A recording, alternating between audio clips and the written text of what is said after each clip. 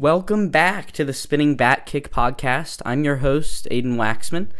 It's been a minute since I last made one of these. I got pretty swamped with school and finals and everything, but it's great to be back. Glad to be making these podcasts again.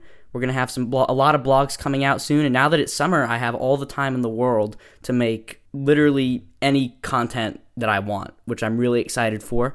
I hope you guys enjoy it. Hope you guys join me for the ride. We had a reel go really well on Instagram, has like 1,000 likes, so we're doing good on social media, and there's a lot more to come, and I really look forward to getting started on all that. But today I wanted to go ahead and talk about One Championship, which made its debut in the U.S. last night. One Championship, an Asian organization of, mixed martial arts, but not just mixed martial arts. What makes One so unique is that it has submission grappling and Muay Thai and kickboxing. It's really, really great to see a promotion that not only explores, MMA, but also other arts that don't really get as much traction, especially in the United States. So for the first time in Denver last night, One Championship came to the United States. It was a great event. Chatri, the CEO of One Championship, did a great job of making an exciting card. We had only 2 fights that went to decisions last night. The rest were all finishes, and it was honestly a pleasure to watch. I had a great time watching that with my buddy. It was fantastic. Couldn't ask for anything. I think the one thing that could have gone better was the Demetrius Johnson fight with Adriano Moraes. I thought that fight was pretty boring, to be totally honest. But otherwise, it was a fantastic card. Knockouts everywhere. Mikey Musumeci, the submission grappler, getting a finish, holding on to his belt. It was a great night for One Championship, a great debut. I think their future is pretty bright here and in the United States. Talk about that a little bit more later into the podcast, but I just wanted to go over a couple of the big fights from last night. The first being Stamp defeating Elise Anderson in her MMA bout with a body kick in round 2. Honestly, Elise Anderson's game plan was pretty simple. It's the classic striker versus grappler thing where she tries to get Stamp to the ground, and Stamp did a really good job of defending last night. I remember that she did get taken down one time, but she was able to reverse the position and actually ended up on top. And Stamp Fairtex is just such an incredible fighter in general. In Muay Thai, she was very, very good. Now she moves over to mixed martial arts. She's already the number 1 contender. 5-1 in One Championship. Her only loss coming to atomweight champion of the world. Otherwise, she's really dominated her competition. She did a great job against Elise Anderson last night, and that body kick was absolutely disgusting. You could hear that from the TV, and Anderson just crumpled to the ground immediately, and the ref called off the fight. I thought that Stamp, when you watch Stamp fight, it really is, you can tell that she's very special. Her abilities are just, for 25 years old, for someone who's so young to be so skilled is really unusual. But she's been working all her life at it. She's been fighting Muay Thai since she was a very, very little kid. And you can see that her experience shows in the circle at One. She's just dominated her competition. Seamless switch to mixed martial arts, as I said earlier. And she's really starting to become one of the faces of the One Championship organization. Her walkout, the Stamp dance, is really unique. It's something that gives her her own kind of trademark. And she has a very bright future in general, but she has a really bright future in One, in giving One Championship the promotional, or the hype, I would say, that it deserves. Another fight that ended by knockout was Rodtang's fight. Rodtang defeated Tabarez, or Rodtang won by round 2 elbow, which was really nasty, I'm not gonna lie. In round 1, Tabarez came out with a lot of these spinning attacks, and a couple of them actually did catch Rodtang, and they made him very, let's just say, aware of the threat, and he kind of saw what Tabarez's game plan was. Round 1, pretty close round. I don't know how you score that. But round 2, you can immediately tell that Rodtang made really quick adjustments. And that happens when you have, a great coaching staff, but also you have 300 plus fights under your belt in Muay Thai. By the way, this was a Muay Thai bout. Should have clarified that in the beginning. But round 2, Rodtang comes out. You can tell he's made these adjustments. Tavares goes for a spinning elbow. He misses it, and when he turns around, Rodtang just responds with an elbow of his own. Just a straight, I think it was like an up elbow, and it just face planted Tavares. Fight was over. Rodtang really showed out. He got the 100K bonus. That's something I really like about One Championship as well, is that they tell their fighters during their interviews, their post-fight interviews, that they won a bonus. And you get to see their live reaction. It's something that's really cool. Another thing that makes One unique. I honestly think that the UFC should do it as well. I don't think Dana will do that, though, for a variety of reasons. But I love how One does that. It's really amazing to see the reaction of the fighters. And Rodtang with the, not 50K, as I said earlier, 100K bonus. And I'm sure he was happy. He went up to Chatri afterward and,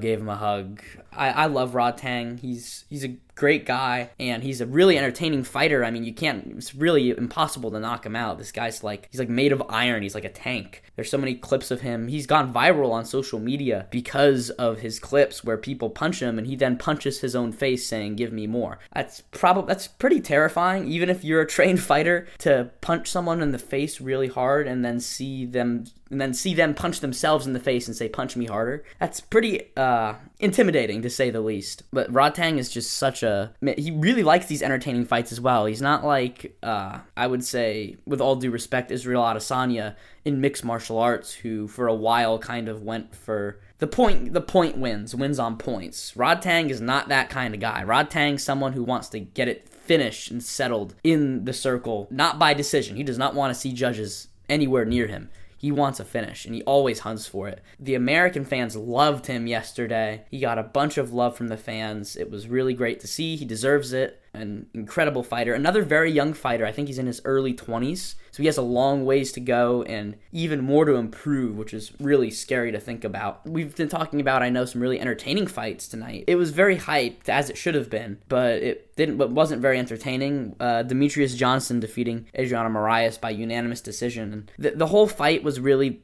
clinch. This is one of those fights where it's so easy to describe in one word. It's just clinch. Over and over and over again. And sometimes Adriano initiated it. Sometimes DJ did. DJ, post-fight, talked about how he wanted to be in the clinch because he felt like he could get a lot of work done there. And he certainly did. And he got the win. And it was fantastic. And DJ, obviously one of the greatest mixed martial artists of all time. Arguably the greatest mixed martial artist of all time. He's definitely on the Mount Rushmore. Incredible. By far the best flyweight the world has ever seen in mixed martial arts. Quite possibly the best flyweight the world will ever see. I mean, after he left the UFC, the flyweight belt has gone around 3 or 4 times. And then DJ held on to it for 11. He defended his belt 11 times, which is absolutely crazy. People talk about the Ben Askren and Demetrius Johnson trade. They debate about who won the trade. I honestly think that both sides won the trade, because One Championship got the best flyweight fighter in the entire world, who gave their promotion some ground in America, and I think that DJ really set up the opportunity for One Championship to come to the United States, because Americans know who DJ is because of his time in the UFC. On the other hand, the UFC won that trade, not in the exact same way, obviously. Because let's face it, Ben Askren had a good couple of fights in the UFC, and then he lost to Masvidal, and all went downhill from there. But the UFC won in that they won a lot of money. They got so much money from that knockout, that Masvidal-Askren knockout. It made Masvidal's career. It turned him into a very hyped fighter. And as a result of that, the UFC was definitely able to generate more pay-per-view buys with Masvidal, who was so popular because of his knockout. I mean, without that knockout, Masvidal is not what he is today. He does not make as much money as he has. He is not in the position to definitely not start his own promotion like he has now. I really do think that because of how those things played out with DJ and Masvidal, I think that both sides won that trade, and I think it was good. I know that Dana White and Chatri also have a very good relationship in general, I'm pretty sure, and I'm glad that One was able to make its debut in the U.S. Back to DJ, had a Very good win overall. I mean, unanimous decision for sure. There was no doubt that he won that fight. DJ thought about retiring. He talked about it a little bit, but he's going to talk to the wife, he said, and figure it out from there. And I think that's a smart decision if you're DJ. DJ is such an amazing fighter at this point in his career. He can honestly do whatever he wants. I know that Akhmetov, the Kazakhstani wrestler guy, is the number 2 contender in the flyweight division in one championship. He'll be challenging for the title next if DJ decides to not retire. I think that's another fight that DJ wins, honestly. I mean, Akhmetov he's a good fighter. I mean, he's 30 wins and 2 losses. He came into one championship undefeated, but he is a bit one-dimensional. He's a very good wrestler, but a bit one-dimensional in that aspect. And I think that DJ wins. But this is the whole Moraes-DJ rivalry. He's been so good for one in terms of popularity, in terms of hype, and in terms of monetary value. It's just provided so much. Moraes getting the knockout in the first fight, which was absolutely wild. The whole world was shocked by that. And then they had the rematch, won by DJ by really nice knockout. He threw a straight right hand and then kneed him in the face on the fence. Pretty nasty. It's one of the nastiest knockouts I've actually seen in a while, especially in the flyweight division. I had a little bit of a hot take debate with my friend last night. I think that Adriano Moraes beats almost anyone in the UFC flyweight division. So not only because he's so technical, but also because of his size and strength. He is really strong for a flyweight, and you can see it in not only his muscles, but you can see it in how he's able to maneuver in the clinch. And he had DJ up against the fence multiple times, but DJ's so technical and was able to really utilize the breakups of the clinch to land elbows and other strikes. I think that Adriano is a really good fighter. I think he has a bright future in one. Speaking of the future of one, I mean, how about one in the United States of America? A great debut. I don't think you could really ask for a better debut, as I said earlier.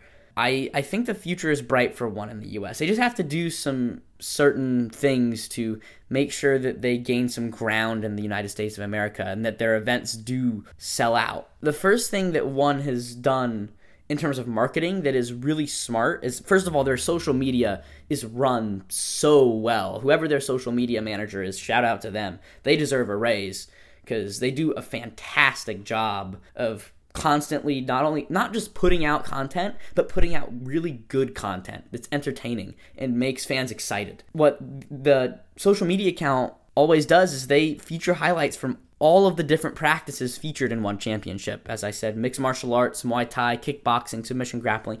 They post everything. And that's something that makes one really unique. Rodtang is so big and influential as well because I think that last night, I firmly believe that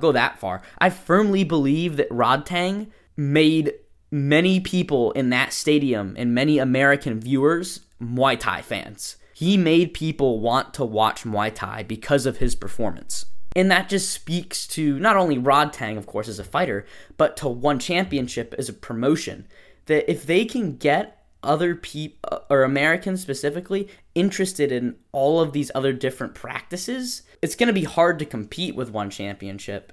And I think that one championship could pose not like a threat because the UFC is already so well established, and the UFC will never be threatened. It's the most popular fighting promotion in the world.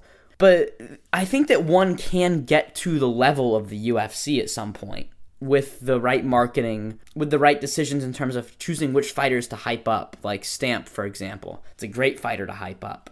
As long as one championship can do that, they have a really bright future in America and across the rest of the world. And I think that it's good for the UFC to have some competition and to have to actually, I'm not going to say actually pay their fighters because they do pay their fighters, but if you have Chatri giving out, I think he gave out at least 6 or 7 bonuses last night, and he gave $100K to Rodtang. At some point, if you're the UFC, you have to be like, if you're Dana White, you kind of have to be like, okay, they're starting to, how do I say this? I mean, it's one of those things where like it seems to me off the bat that one treats their fighters better than the UFC does with the bonuses, with the opportunities, with the hype, because part of how the UFC markets is literally just based off of like one fighter who Dana White likes.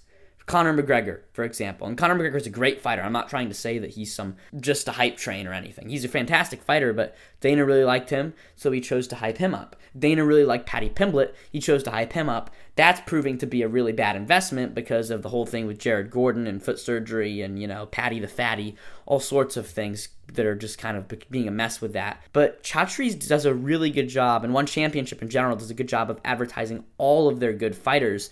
And then instead of just solely focusing on like one fighter in specific, like Paddy Pimblett or Conor McGregor, and what One Championship does is they promote the fighters like DJ and Adriano Moraes. They place a bit of extra special attention on fighters like Stamp by doing things like posting short clips of like Stamp and Mikey Musumeci is also advertisable. Stamp and Mikey Musumeci, hugging after the fight, posting like special interviews with Stamp or Rod Tang or DJ or Adriano or whatever, and also talking about fighters' backgrounds. Like there have been multiple social media posts on One Championship's Instagram account about Demetrius Johnson and his childhood, which was very difficult, and Adriano Moraes, whose childhood was also very difficult. And it gets people invested in these fighters because you know their story.